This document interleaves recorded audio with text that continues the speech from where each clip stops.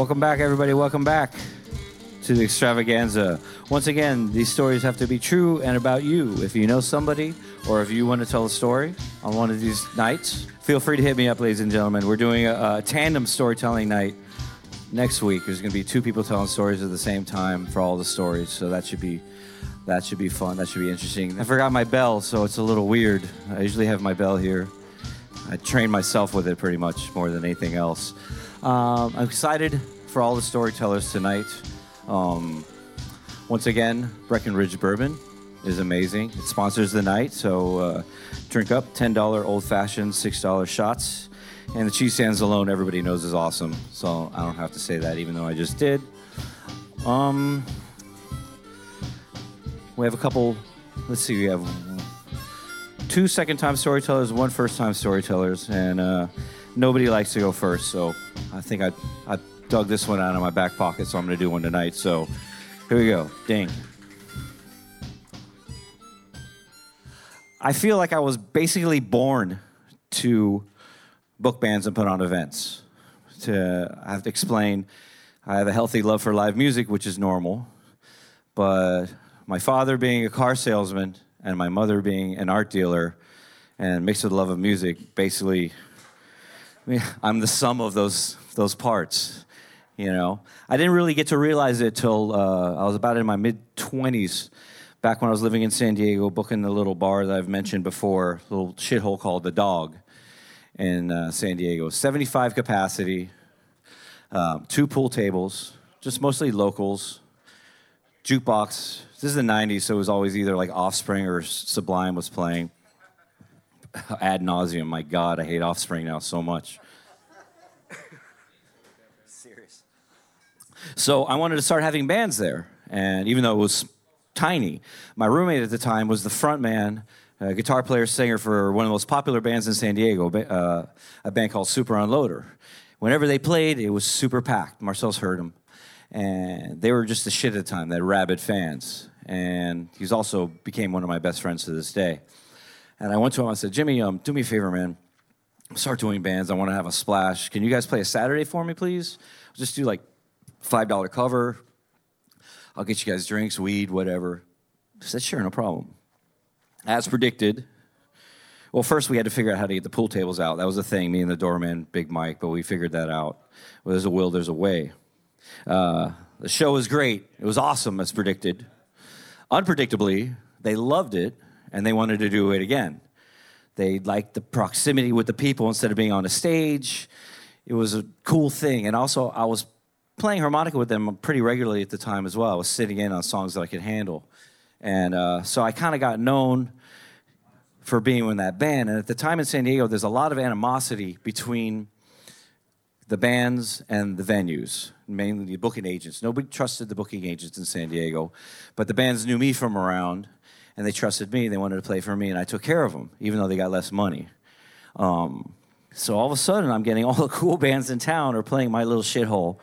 And all the big clubs are like, who the fuck is this Eric kid that's get these bands to play there? We know what these bands usually make. There's no way he can pay them that with a $5 cover. So basically, I wind up getting poached. Long story short, I get poached. There's a band called the biggest live music venue in Pacific Beach, which is the section of town that I lived in. It's called Blind Melons. It wasn't another 90s reference. It's actually Cheech and Chong reference, why that was called that. Now, that was a 7-night-a-week venue. Well, I'm just starting out, and this is a trial by fire because the owners of this place were both engineers. Scott Slaga and Mike Stefano. They were engineers they designed aircraft wings for F-15 fighters. They're very smart. And every Wednesday I had a meeting with them, and I had to come up with something called the Delta, which was the money at the door versus the money that we're paying the bands versus the bar. And if that Delta was in the negative, I was in for a long meeting with a lot of yelling. And it was gnarly. Things got thrown around. It was nuts. But I learned a lot. And then they bought another club called Winston's in Ocean Beach. So I'm 26 running around, kind of basically pre-functional internet, doing this. 2 7-night-a-week venues, busting my ass. How's that drink coming, Christian? All right, thanks. I was just wondering. It's getting a little, you know. So I'm like, I get a little big for my britches. I'm going to put on a big event, a big show with one of my favorite bands, Fishbone. Yeah, Fishbone, one of my favorite all-time bands to see live especially. And I had a connection because a good friend of mine at college, Naja Thomas, she sung background vocals on Reality of My Surroundings. And so I wound up, long story short, thank you very much. Oh, my God, I was going to fall down. Thank you. Cheers, everybody. It's Uncle Scotchy. You got to do the cheers. So I land them, and I booked them at a really great venue downtown called 4th and B, right in the middle of downtown. It was used to be a bank, and I go to Mike Stefano for some tips. It was my first big show. I borrowed a shitload of money for this show. What do? And Stefano goes to me, sits down, he's a big guy. So do you want this show to sell out? I'm like, absolutely. I don't want to line with people down the block that can't get in. He goes, no, then you fucked up. If you do a show right, the holy grail to booking a show is you have one unsold ticket in your hand. If there's a line of people down the street, you didn't charge enough or you advertised too much. If you set it right to how much you charge at the door, to how much that band is worth to people, and your advertising budget and all your costs, one unsold ticket in your hand. And I definitely didn't do it for this particular show because 1 week later, Southern Comfort decided to book a big street festival literally blocks from my venue with Buddy Guy and George Clinton and P-Funk the same night. And I already have deposits down. Fishbone's got their tour routed. This shit's happening. So I'm sending runners the night of the show over to the festival to give these little flyers they can get in for half off if they have a ticket. And I'm sending Fishbone over in a car to hopefully maybe get some of P-Funk involved just to make it a cool show. It's my first big show. Then there's a knock on the door backstage. I open it up. George Clinton's standing there with a hot blonde, and like all of P-Funk is behind him. It's got to be all of them. There was like 20 motherfuckers, and I'm, come on in. They ate all my food, and then they freaking got on stage with Fishbone for the first time they ever played with Fishbone. It was pretty epic. It was epic, and I was sitting there defeated. I know I had lost thousands of dollars. It's not my money, and I went up into the upper deck that was obviously empty. I mean, there were some people, but I wasn't what I needed, and I just sat there and decided to enjoy it. And in the future, I got better at it, and I made some money. I wound up learning how to do it. So I learned a lot of things the hard way. So then I moved to Miami, and I started booking places like Bougainvillea's. And then I booked the Stage, which is where I met Ben and Sasha, the owners of this fine establishment who aren't here. That's where I started working with them. I booked the last 3 years of Tobacco Road. I booked Will Call. I booked Wynwood Yard, Las Rosas for a cup of coffee. And but I really started enjoying more doing these one-off events that I started doing. Bigger shows. I did a thing called Swamp Stomp. Then I started doing some shows for Dan Le Batard, the Dan Le Batard Show. I did some events for him. And but what really put some money in my pockets that was great was these pre-cruise shows that I would do. Now, for those of you who aren't familiar, there's a lot of cruises that go out of Miami that are cruise-themed events. There's like the Kid Rock cruise, and it'll be Kid Rock and a bunch of other, like 30 other cracker-ass bands. Or it'll be, Melissa Etheridge cruise, Kiss cruise. You get the vibe. Basically, the guy, Tanner, from the cruise company would call me up. I got this cruise leaving on this day. This is the pre. Here's some bands that you can use. You make the deal with the agents, connect you with the agent. It's the only sanctioned show from the cruise. So there's 3,000 people in town that need something to do, and their favorite bands are playing at one place that are going to be on the cruise. And the bands, I get them on the cheap because they don't have shit to do the night before either. So I just basically have to get them backline. Backline meaning drums, keyboards, amps, because a lot of times they're just going to get on the boat the next day with their guitar. So I get a call from Tanner. He's like, hey, there's this guy. He's kind of weird.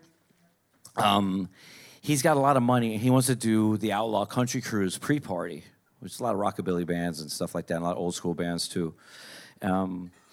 This would not be a sanctioned event, just so you know, but he has deep pockets. He wants to do this show. He needed somebody in Miami. He's in Texas, so he needs somebody to help put this show on. Do you mind if I connect you? I said, no problem. So I talked to the guy. Sure enough, he sounds pretty full of shit. Guy named Jay Jones. There we go.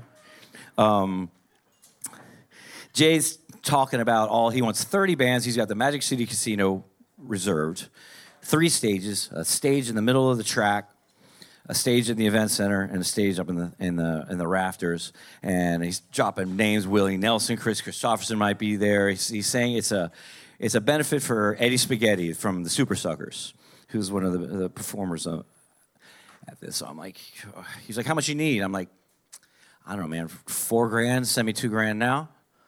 He's like, done. I'm like, fuck, I should ask for more money, man. He said that shit way too fast. He sends me the $2,000. I'm like, I guess I'm working for this guy. So this is November. The show's in February. I go meet with the girl at Magic City. We go over some logistics. I don't really know much yet. It's getting closer and closer. And the way things work is he's supposed to come out 2 weeks before before the show. He doesn't. It's getting closer. I'm getting lots of emails from tour managers. The way it works for these shows is about a week or two before a show, a tour manager will reach out to you and do something called advance the show. They want to know what time everybody's supposed to be there, the situation, if everything's covered on the rider, the back line proper, all that stuff. I don't know any of this shit. I don't know when anybody's going on. I don't know nothing. I'm stalling like, Jay, when you coming, man? Oh, I'm coming, just me and my wife. If she's having some problems with her back, I don't want to hear about her fucking back at all. I'm trying to be nice. It's getting closer and closer. And it's a couple days before the show. He's still not here. I go and I meet with the girl at Magic City Casino. She's kind of looking at me a little different. She's a little suspect. She's like, I'm like, how many people bought tickets for the show? She's like, about 100. I'm like, this is a $250,000 show. It was a $250,000 show. Anybody know who Delbert McClinton is? Exactly. Delbert McClinton's supposed to play. He's this old school songwriter, performer guy. He's real good, but I saw his contract. He's getting $50,000. Just Delbert's 70-year-old ass is getting $50,000. So there's a lot of money that's going to happen. So he shows up the day before the show, and I go to meet him at the Marriott by the airport. And I can't find him at first. Why? Because there's hundreds of musicians in the lobby because he fucked up and the musicians can't get into the rooms and there's no rooms reserved. Just more red flags are just flying all over the place. I finally meet the guy. He looks like a big 400-pound pile of mashed potatoes. He's just this big, bald, white dude with really bad tattoos. He looks pouty. He looks like a huge baby. And his wife ain't right either. And I'm like, dude, I need you to pay Lennox, my production guy, because there's an extensive list of backline that's supposed to be at this show. I go, I'll pay him. Meanwhile, bands are yelling at him. They're mad at him. He wants to make this one stage because there's supposed to be a storm coming. So he's got bands that he's paying to not play, and the whole thing's nuts. And I go up to him, and I wind up getting drunk with the Super Suckers and Jesse Dayton, the guy that wrote the True Blood theme song, and he was a cool guy.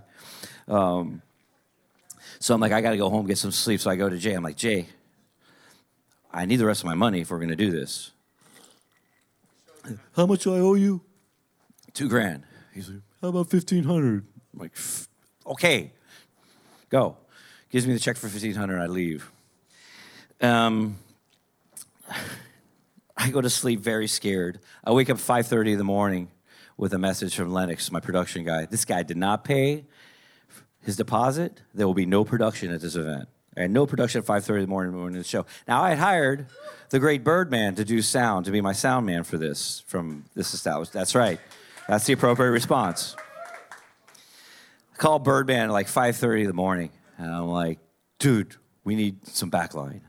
He pulls the most Miami shit. He hauls ass to Hialeah, and for $300, he has a shitty drum kit, a bass amp, and a guitar amp. So we're in business that way. So I'm like, okay, I got to make one stop before I get to this casino. I'm going to my bank, because if this shit doesn't cash, I'm not going into this nightmare at all. So I go to the bank, cashes. Guess I'm working today. Well, you'll see. I get there, and all the bands and the people that are supposed to be in the show are outside. Why? Dude fucked up again and didn't finalize all his insurance. They're not even letting anybody in the venue. All right? So he's working on that. I run to the store and buy like 10 cases of water for everybody because it's hot and this is a mess. Finally, he gets everybody in. We get everybody in at like 10. No, later than 10, like almost 11. The show's supposed to start at 12. Noon to midnight, 12 hours. Okay? There's a bunch of people that are from Sweden and all over. They're pissed off because whatever band they came to see isn't going to play. More yelling's happening. I go inside. I'm trying to fuck this Jay guy. I'm just handling this shit, whatever. What he says I'm going to ignore, and this is just going to happen. I'm going to take charge. All right? I'm trying to schedule a set list. Bands are yelling at me at all sides. And there's a guy named Dale Watson. He's a very, very famous, very, very charming country star. Big white pompadour. Google him. He's a charming man. And he has the respect of everybody. He's one of the elders there. And he happens to be actually, at the time, he's married actually to a friend of mine named Celine Lee from Miami. And he knew my situation. And all the bands are yelling at me. He stops it. He's, wait a minute. Everybody stop. It's not this man's fault. But if we want this shit to happen, this is the only man that's going to be able to do it. So you listen to him or you talk to me. And everybody has stopped. And I look at Dale, and he kind of just like gave me a little wink, and I'm just like lost in his green eyes. I just have the biggest man crush on this guy. He's the most awesome dude. Everybody would listen to me for the rest of the fucking day. We did 20-minute sets. We're talking like $50,000 bands. 20-minute sets for 12 hours. We got all 20 bands on and off stage just till midnight when the curfew was. We did it. I went home, and I just curled up in bed for like a day. I couldn't even move. I was so sore. And then lastly, I go to Publix a couple days later to buy food, as people do in Publix. And card got declined. Insufficient funds. What? Turns out, in my bank, it was a Saturday. They know me. They gave me the cash for the check. They tried to contact his bank multiple times. He didn't pay. They pulled that shit out. So I was crushed and defeated. I did all that shit basically for nothing. But I'm still strangely proud of what happened. And I think all that happened before that gave me the skill set to pull that shit off, with Birdman, of course. So thank you. That's my story about that. The next guy up, this is his second story. He has an unusual name. And if you go on the podcast, his last story, he told you how he got his unusual name. But he's a good dude. I've known him for a while. Ladies and gentlemen, give it up for the great Namdev Lisman. Namdev.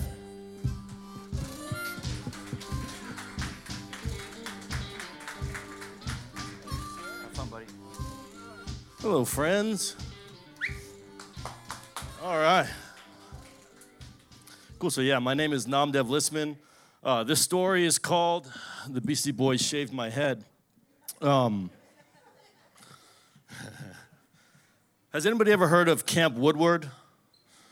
Yeah, okay, cool. So Camp Woodward, if you don't know, is like the premier training grounds for all extreme sports. So skateboarding, snowboarding, BMX, mountain biking. Now they got like parkour and stuff. And so this camp is like unbelievable. It's got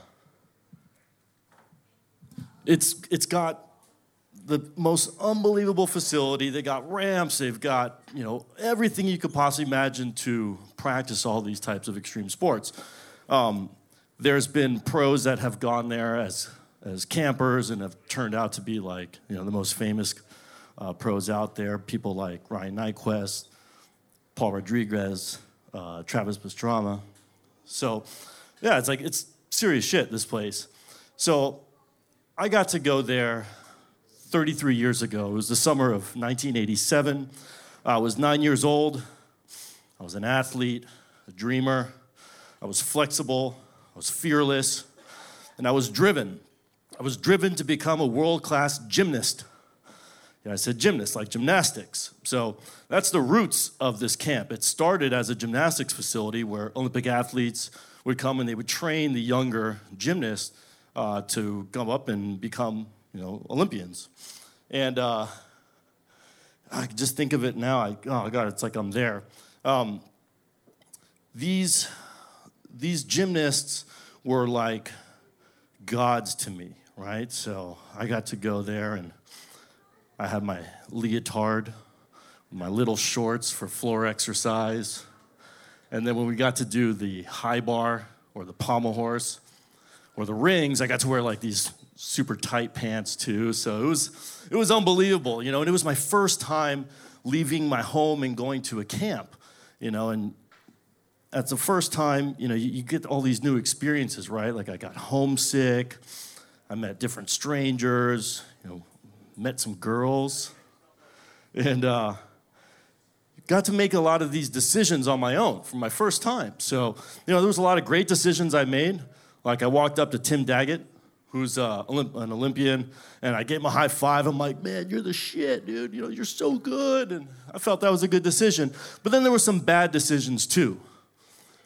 But this one bad decision changed my life for the better, and that's what I'm going to tell you the story about. So in our bunk, this was a bunk for kids that were 9 years old to 13 years old, and we really all bonded at night when it was lights out, and we would all talk shit. We would talk about gymnastics, we would talk about movies, we would talk about all types of things, but the conversation always ended with the hot topic of boobies. So as little kids, we're all talking about boobies, how we're gonna touch boobies, and one day we're gonna get boobies and we're gonna squeeze them and stuff, and but how do you touch boobies? What type of man do you have to be? What type of boy do you have to be in order to touch boobies? So you need muscles, you need a tank top, you need tight jeans, but you have to have, Oakley sunglasses, razors were like fucking the best thing ever, but you had to have a fucking dope haircut. Now, I'm 9 years old, I had this spiky haircut, and in the back I had a weak-ass rat tail. Anybody remember rat tails? So I had this it was horrible, It wasn't long enough to be actually called a rat tail. It was just kind of like this little poof off the back. And, so all the guys were telling me, like, man, kid, if you ever want to touch boobies, you got to fix your hair, man, because with that hairstyle, it's never going to happen. And I'm like, oh, shit, man, I got to touch boobies, man. So I got to touch boobies. I got to get a haircut. How the hell do I get a haircut? I'm here at camp. And the older kids said, no, don't worry about it. I got you.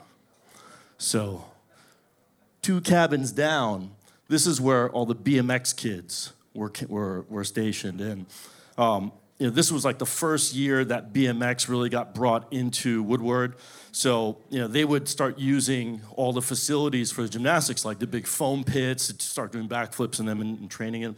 So they were saying, all right, I'm going to hook you up, but there's this one kid in 2 cabins over who has a pair of clippers, and he's going to give you the right haircut. And with this haircut, even though you don't have muscles, you don't have a tank top, you don't have Oakley sunglasses, you're going to be able to touch boobies with a dope haircut. So, okay, all right, come on, guys, set me up.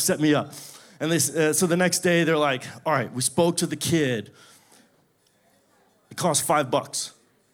So I'm like, all right, I got $5, So they make the appointment for me, and I walk over to the other cabin, and I'm walking with my $5.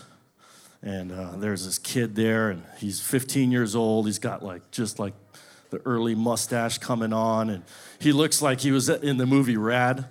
If anybody you ever saw that, yeah. So he says, "All right, kid, come here, sit down. I'm gonna hook you up, man. I'm gonna give you the best haircut you've ever had, man. You're this much closer to boobies." And I sit down, and I hear the buzz, click, bzzz, and it's coming closer to my head, and zoop, there goes the fucking rat tail, right? And he keeps going higher and higher and over, and my hair's flying everywhere. I got really thin hair. It's like baby hair. So when you put a clipper directly to it, basically shaves it clean to the scalp. So I hear some other kids laughing, and I'm I can't see anything, so I'm going, I guess, he's giving me a sweet do, I'm going to look like Tim Daggett, it was a nice little fade, real short on top, and, the laughter gets louder and louder, and then he turns off the clippers and kind of walks over in front of me and he goes, "Kid, I'm really fucking sorry, man. I'd never cut hair like yours before. You can keep your $5, and I'm gonna give you a gift." And I'm like, "Oh, okay, sweet. You know, I got my $5 back. I can go get a Coca-Cola maybe later." And he's like, "Do you have a Walkman?" And I'm like, "Fuck yeah, I got a Walkman." I didn't have a Walkman. He's like, "Oh, I got this gift for you, right?" I'm like, "Okay, killer." And he hands me a cassette tape. And I look at the cassette tape, and I'm like, "All right, cool." I put it in my pocket, and he's like, "Now get the fuck out of here." I'm like, "Oh, shit, okay." So I leave, and I'm walking back to my cabin, and I hear the laughter. You know, I'm going, "Oh, my God, what do these guys do?" You know, like, I could feel my head, and it was like nothing on my hair, you know. And I walk back into my cabin, and everyone's just like, "Oh, shit, Rad Boy fucked your head up." You know, I'm going, "No." I'm getting all remorseful, like, "Man, this is such a bad choice, you know. I'm never gonna touch boobies now. We're here at camp. Like, this is where you're supposed to do it," you know, and I'm starting to, like, tear up, and all the kids are laughing at me and stuff, and I just go lay down in my bunk. And I asked my bunkmate, he had a Walkman. So I said, "Hey, man, let me borrow your Walkman." And so he gives it to me, and I lay down in my bunk, and I start crying, you know. I said, "Fuck, man. I don't know how I'm gonna do this shit now." I open up the cassette tape, and I look at the cover, and there's like an airplane that's crashed into a wall, looks like. And I flip around the back, and there's these 3 white boys on there, and I'm like, "Man, and I've never seen anything like this before." I pop it open. It's an all-white cassette tape, and I just pop it into the Walkman. And, you know, I grew up, my parents listened to, you know, Pink Floyd and Led Zeppelin and, you know, Deep Purple and the Beatles, and, you know, I never seen any shit like this before. So I'm laying there, and I fucking put the headphones on, and I hit play. Now, here's a little story I got to tell about 3 bad brothers you know so well. It started way back in history with that... What the fuck is this? Had a little horsey named Paul Revere. Oh my God. These fucking beats and these rhymes had me fucking moving in my cabin, and all the other guys in there, they're looking at me, they're like, "What the hell is this guy doing?" And I'm fucking bumping my head, you know. I never heard anything like this before. These lyrics, these beats were going through me like nothing I ever experienced before. And I'm like, wow, I'm having an outer body experience, you know. This is nothing like the trippy music I ever listened to. Holy shit! I look at the tape again, and I say, "The Beastie Boys." I say, "God damn, these are 3 Jews, and I'm a Jew. These 3 Jews could make this sound. They could drop these rhymes. Ooh. All right, so, you know, this is my introduction to rap and hip hop, you know, and I'm just like, you know, I don't care about my haircut. I don't care about boobies. I don't care about shit. I'm just like, this is the fucking coolest thing I've ever heard in my life. So, you know, now I just can't wait to get back home from camp, you know. I got like another week in camp, and I'm just going through the motions, you know. I'm like showing up in my leotard and fucking doing a high bar and shit, you know, and I'm going, "Oh man, I look stupid. The Beastie Boys would never wear anything like this, you know." I'm like, "What the hell am I doing?" So I get back home, and I finish my camp at Woodward, you know, and this like set me down a whole other path of different music, and it like took everything that I grew up with and smashed it and fucking kicked it on the floor and gave me just like this whole new world. And I couldn't believe it. You know, I'm still till today, I listen to the Beastie Boys. Still till today, I listen to the early hip hop, the early rap, because for me, that like ties me back to my early experiences. But you know, it's like that decision of getting a horrible haircut opened up this whole new world to me, right? So it's like sometimes we're gonna make these bad decisions, and they're gonna take us down this new path. And I can say that from that day that I left Woodward, I never put a pair of fucking leotards on and short shorts again, and I'm proud of it. And thank you all for listening to my story. That's the Beastie Boys Shave My Head. Get it for non-deaf listening, ladies and gentlemen. Get it for non-deaf, ladies and gentlemen. Thank you, sir. I like that multimedia aspect that you brought to the whole thing. That was good. Tricks are good, ladies and gentlemen. You guys all right? All right. Our third storyteller is going to come up, add a little femininity to this whole operation. Just so everybody knows, it's not easy to come up here and tell a story. This is her first story she's telling here tonight. So if you're telling stories to each other, try to keep them to the minimum. There's a beautiful area outside as well. But there's only 2 more stories tonight, ladies and gentlemen. And as they tell their story, try to be respectful of the storytellers because it takes a lot. And if you want to tell one, let me know and I'll stick up for you too. All right? Fair enough? All right, cool. Ladies and gentlemen, it's her first story. She wanted another cigarette. I didn't let her have it. So give her a warm welcome applause. The great Amaryllis, ladies and gentlemen, coming up here. She's been coming to this for a while, and she somehow got inspired. Don't suck. All right. Well, suck well. Okay. I wouldn't have a problem with that, but okay. Oh, wow, the lights are bright. Okay. All right, so thank you, everybody, for coming and listening to all of our stories. This is my first time doing this. I've never been on stage. I never had any public speaking experience, so I decided 2021, why not? You know, we've been through so much, and I want to combat my fear, and my fear is public speaking, so here I am. And the story that I'm going to tell you tonight is the day that I got struck by a ball to my face. This happened at the Marlins Stadium back in 2014, where you had like 4 little sea creatures in full costume running around a full lap around the field. You had the cheese-tastic water fountain statue like at the end of the field. I mean, going to the Marlins game, it was a really fun experience, and I took my kids. So it was my kids, my sister, her boyfriend, my boyfriend. It was a family adventure. We went, we had drinks, food. It was fun. So we sat in, that's right. We sat in behind first base in the right field, so we had pretty good seats. I thought I was safe because my boyfriend at the time had a glove for catching foul balls. He wanted to make sure that my kids and I were protected and everything was going to be a nice experience. So we had drinks, we had food, we sat down, we started watching the game. And nothing happened of it. Everything was going fine. Next thing you know, I was having a good time. I had a few drinks in me.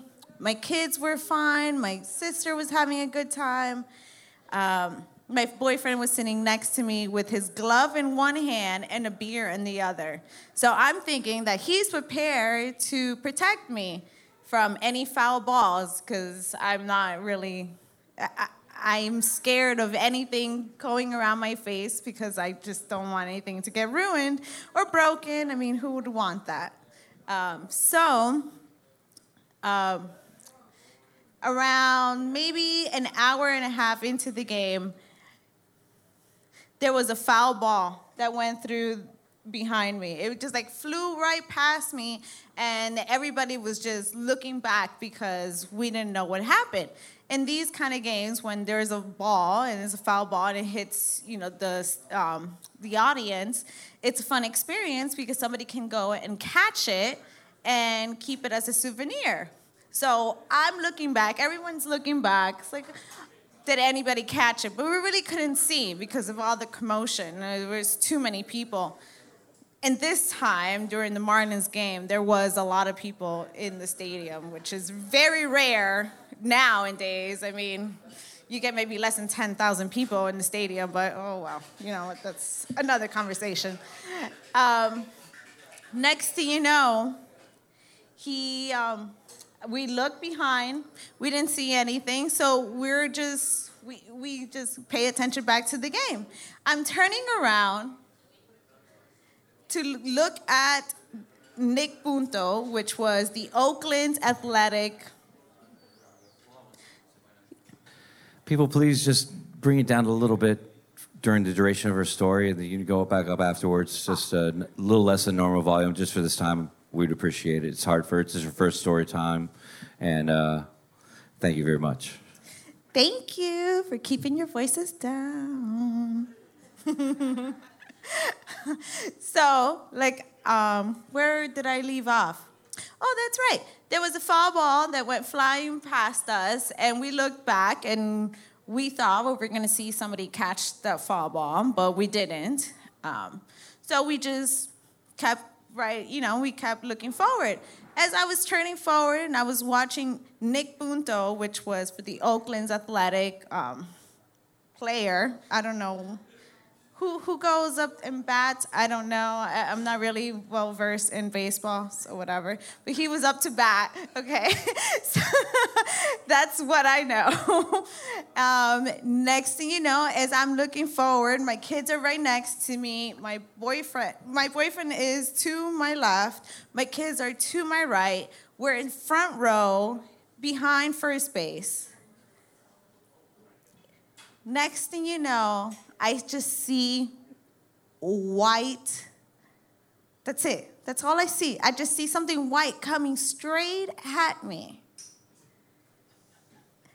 And it was the baseball. It was the baseball coming at me at maybe 80 miles an hour, but straight towards my face. And it hit right on my right side of my face. I was shocked. I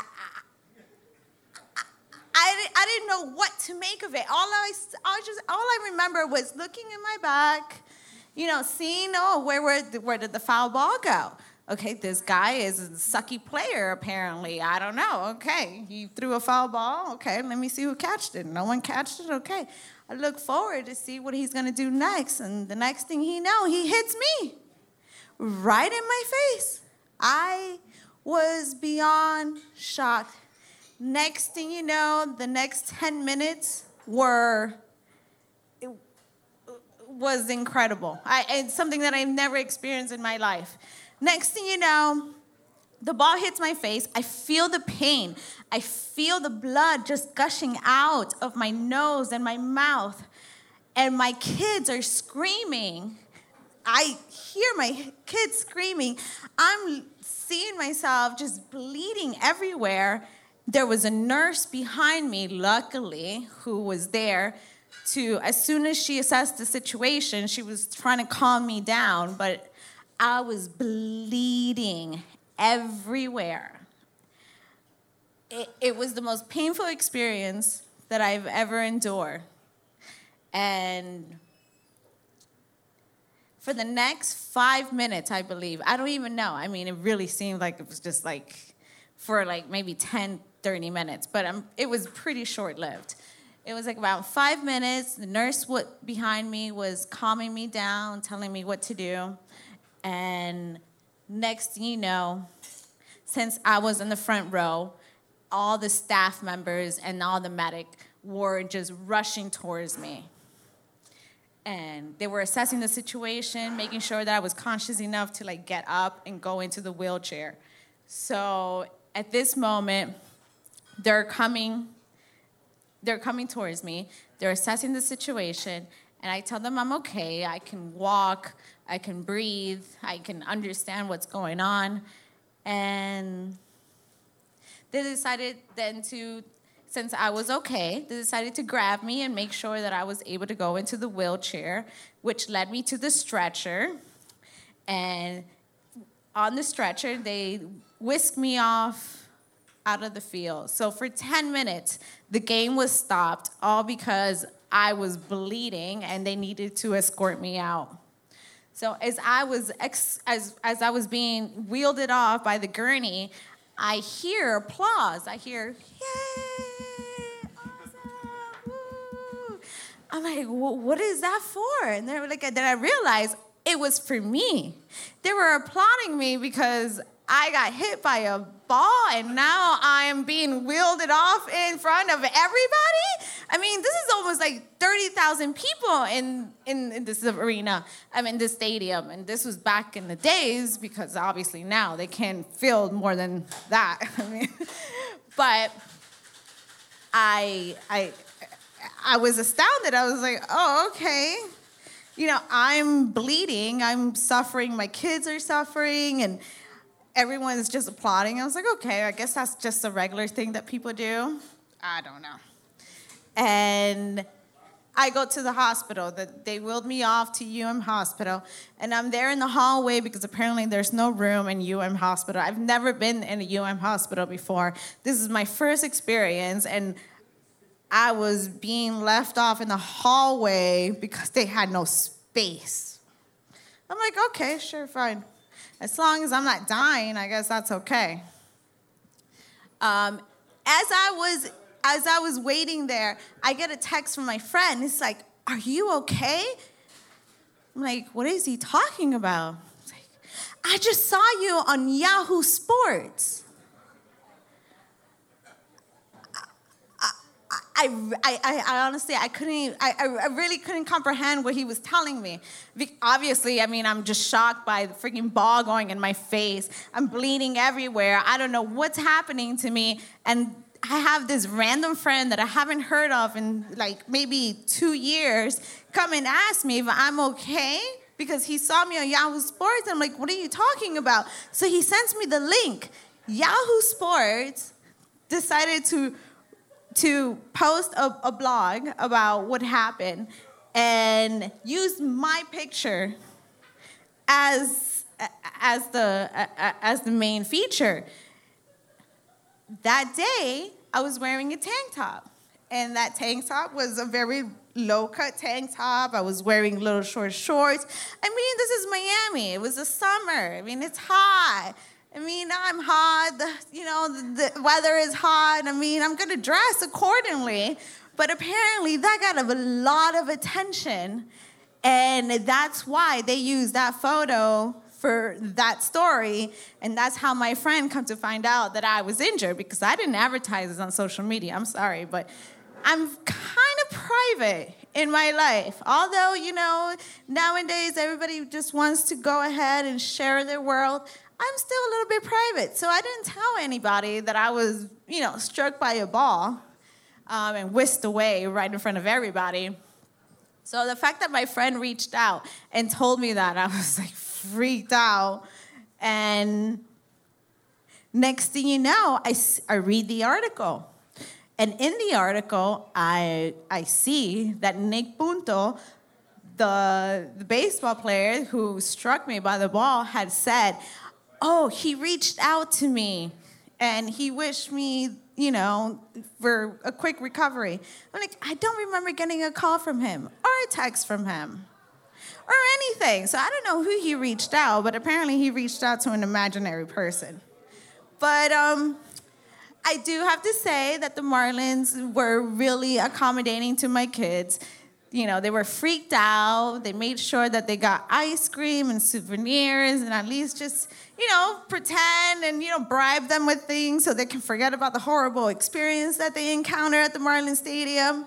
And to be quite frankly, they never wanted to go back again, and neither did I. So that's my story. Thank you for listening.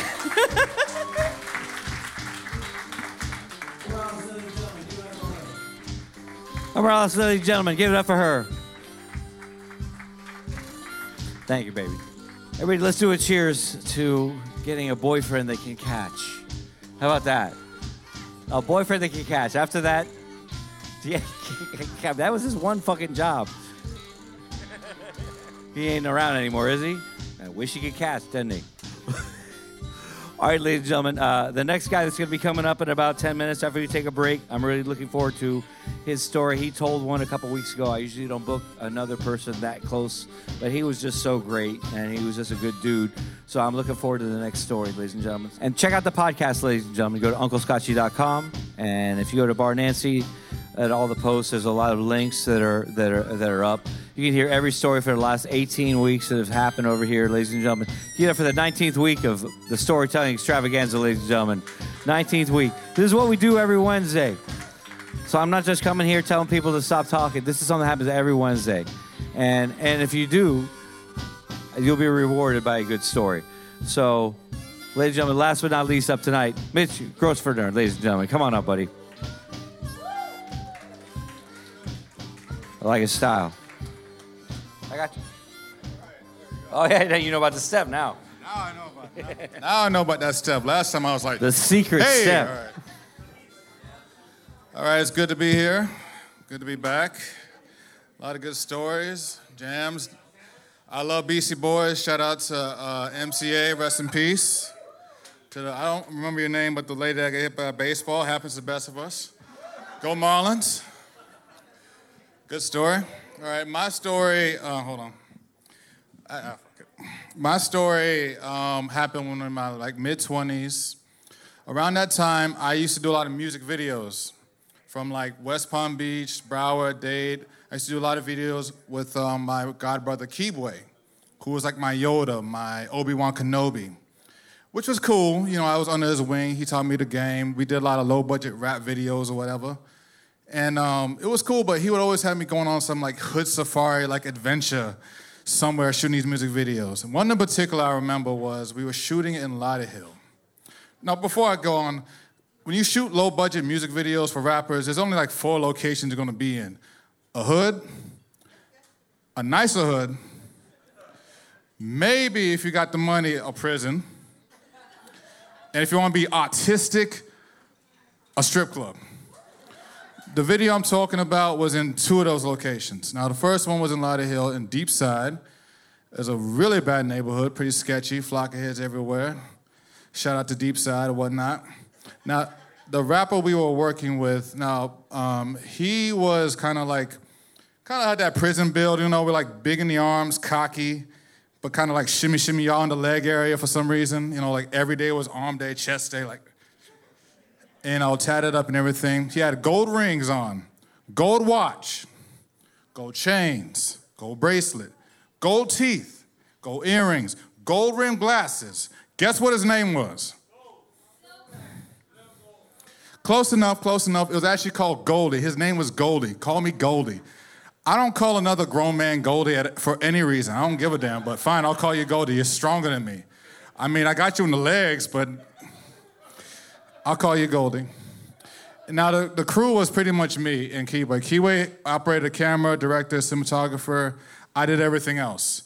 Lighting, grip, that guy that holds a reflector, the boom op, sometimes the getaway driver. That was pretty much our little setup. And the first scene we shot was in Goldie's hood, a red Section 8 building. He came out there in a bulletproof vest, and I was kind of nervous, fuck you gonna shout out? You got enemies already? We didn't even start shooting the camera yet. Why I got a bulletproof vest on? He comes out in a bulletproof vest, whatever. And then as soon as the cameras came on, the entire neighborhood came in that music video. Everybody put in their Sunday best for some reason. Put on their fake-ass aluminum chains that didn't spin. Everyone put on their best grills, even not real grills, but that foil you get from gum wrappers, put them on their teeth and acted like they were grills. Everybody came. It was all good in the hood for a second. And then it got real hood, real quick. I mean, real talk. I mean, first thing that happened, some of the girls in there were teenagers, and they were in the video. And I was fine with that. We were all fine with that. And then they got all sexual with the camera, twerking, getting all nasty. I'm that is uncomfortable to me because my name is M. Grosvenor, not fucking R. Kelly, so I really don't want to see that shit. And I'm all right, cool, fine. I mean, some of the neighbors are even the old heads were what the fuck are y'all filming? I don't know, they just came. And then just when I think it couldn't get worse than that, it got worse. Because in that crowd, someone in the background said, you know what? This is my moment. I'm gonna kick it up a notch. And pulls out a fucking Uzi and shit and just casually just waves at some bitch like all the way over in the air, just like, yeah, I'm in this video. I'm like, you know cops float around this fucking neighborhood. Why they fucking gonna pull out a Uzi that casual? And I'm just like holding something like a boom or something like that, get the audio, and I'm just like, this is not good. And the cop did pull around a few times, and luckily he just, as soon as the guy with the Uzi was getting all gangster, as soon as he saw the cop, as soon as the cop left, yeah, I was like, okay, yeah, this is not good. That was the first scene. And after we said we were wrapped, the guy with the Uzi just, I don't know why, he just like casually just put it in his pocket, like put it in his bag or whatever, and is like, all right, my work career is done. I made this thing ghetto now. All right, okay. Now the second location was going to be in a strip club. Now I'm thinking, okay, we go to a strip club. Goldie's like, no, I got it all set up in my house. You got what set up in your house? I got it all set up in my house. I'm like, I don't know how we're going to make a strip club look believable in your 2-bedroom apartment in a Section 8 neighborhood in Deep Side, Lauderhill. But he did. And I mean, when I say, like, this is what happened. I walk in the door. To the left of me was an actual bar. I'm not talking about a bar with just sodas and some big drinks and that's it. No, all that fucking equipment that fucking bar has, that little thing where you venture into vermouth, the shaker, he had that shit in his bar. He had drink specials, tip, gratuity. It had not just a fucking tip jar, gratuity was added. He had a list of drinks. He had so much shit. It was a real looking bar. And to the right of me was a room. In that room had a couch, a stage built up kind of like the size of this carpet, and tucked in the back was like a DJ booth, which isn't really much. All DJ's gonna do is just go, coming to the stage. Strip club, like imagine a pole's like right here, and like one kind of like ratchet little chick just goes dancing on it. You know what I'm saying? You know, Goldie's, he's rapping around it. We're filming him. He's like, yeah, I got bitches. I'm making rain on these bitches. He's getting a massage. Like, I'm going to get a massage on these bitches. He's at the bar. I'm popping bottles with these bitches. Now, like, towards like a hallway, towards where the master room is, you know, like where you normally have like closets to put your toiletries and cleaning supplies in there. He turned that into VIP booths. Those closets turn into VIP booths with the shag, velvety like curtain or whatever. You can get a lap dance in a fucking closet or something.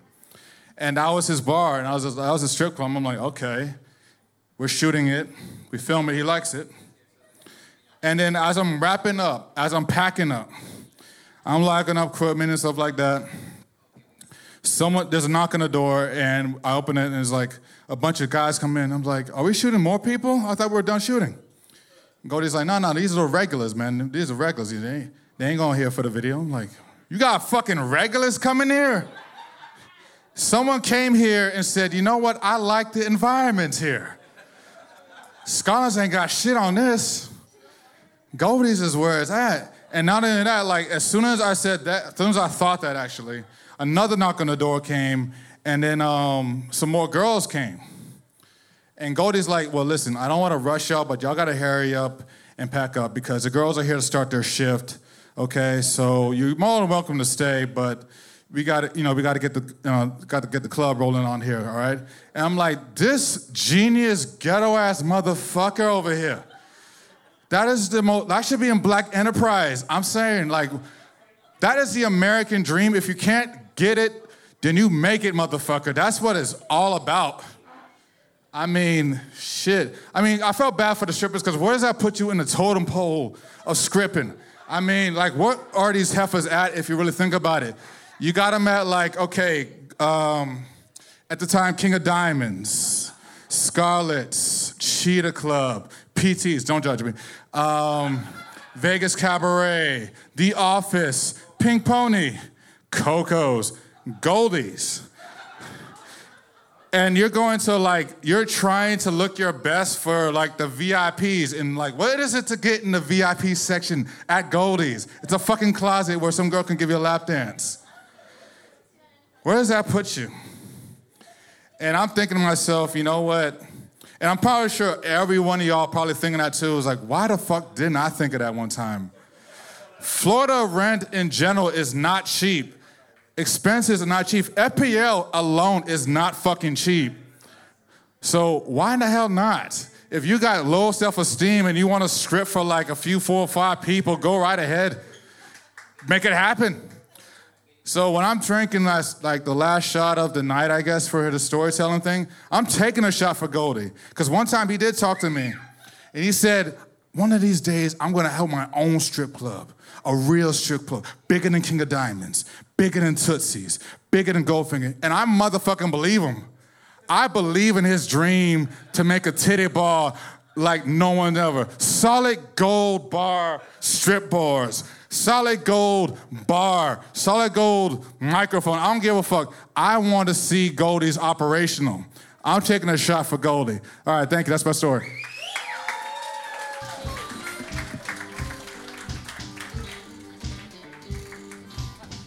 And I'm taking a shot for Mitch, ladies and gentlemen. Get it for Mitch Grossenberg, ladies and gentlemen. Thanks for telling a great story. Thanks for bringing your friends. Thanks for everybody that came out to hear some stories, ladies and gentlemen. I appreciate it. You never know what you're going to get over to the extravaganza, ladies and gentlemen. And this has been going for a little bit, and things are starting to open up. Things are getting cool. So just tell your friends. Tell them about Breckenridge. Tell them about the cheese. But tell them about the stories, because it's going to keep getting better. And take care of my boy Christian right over there, ladies and gentlemen. When he shakes that thing, you stop. That's a Nancy break.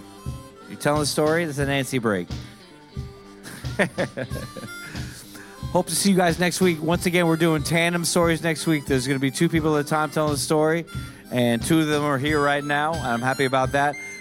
See you guys next week. Thanks a lot, ladies and gentlemen. Fake bell. Bang. See you guys. Thank you.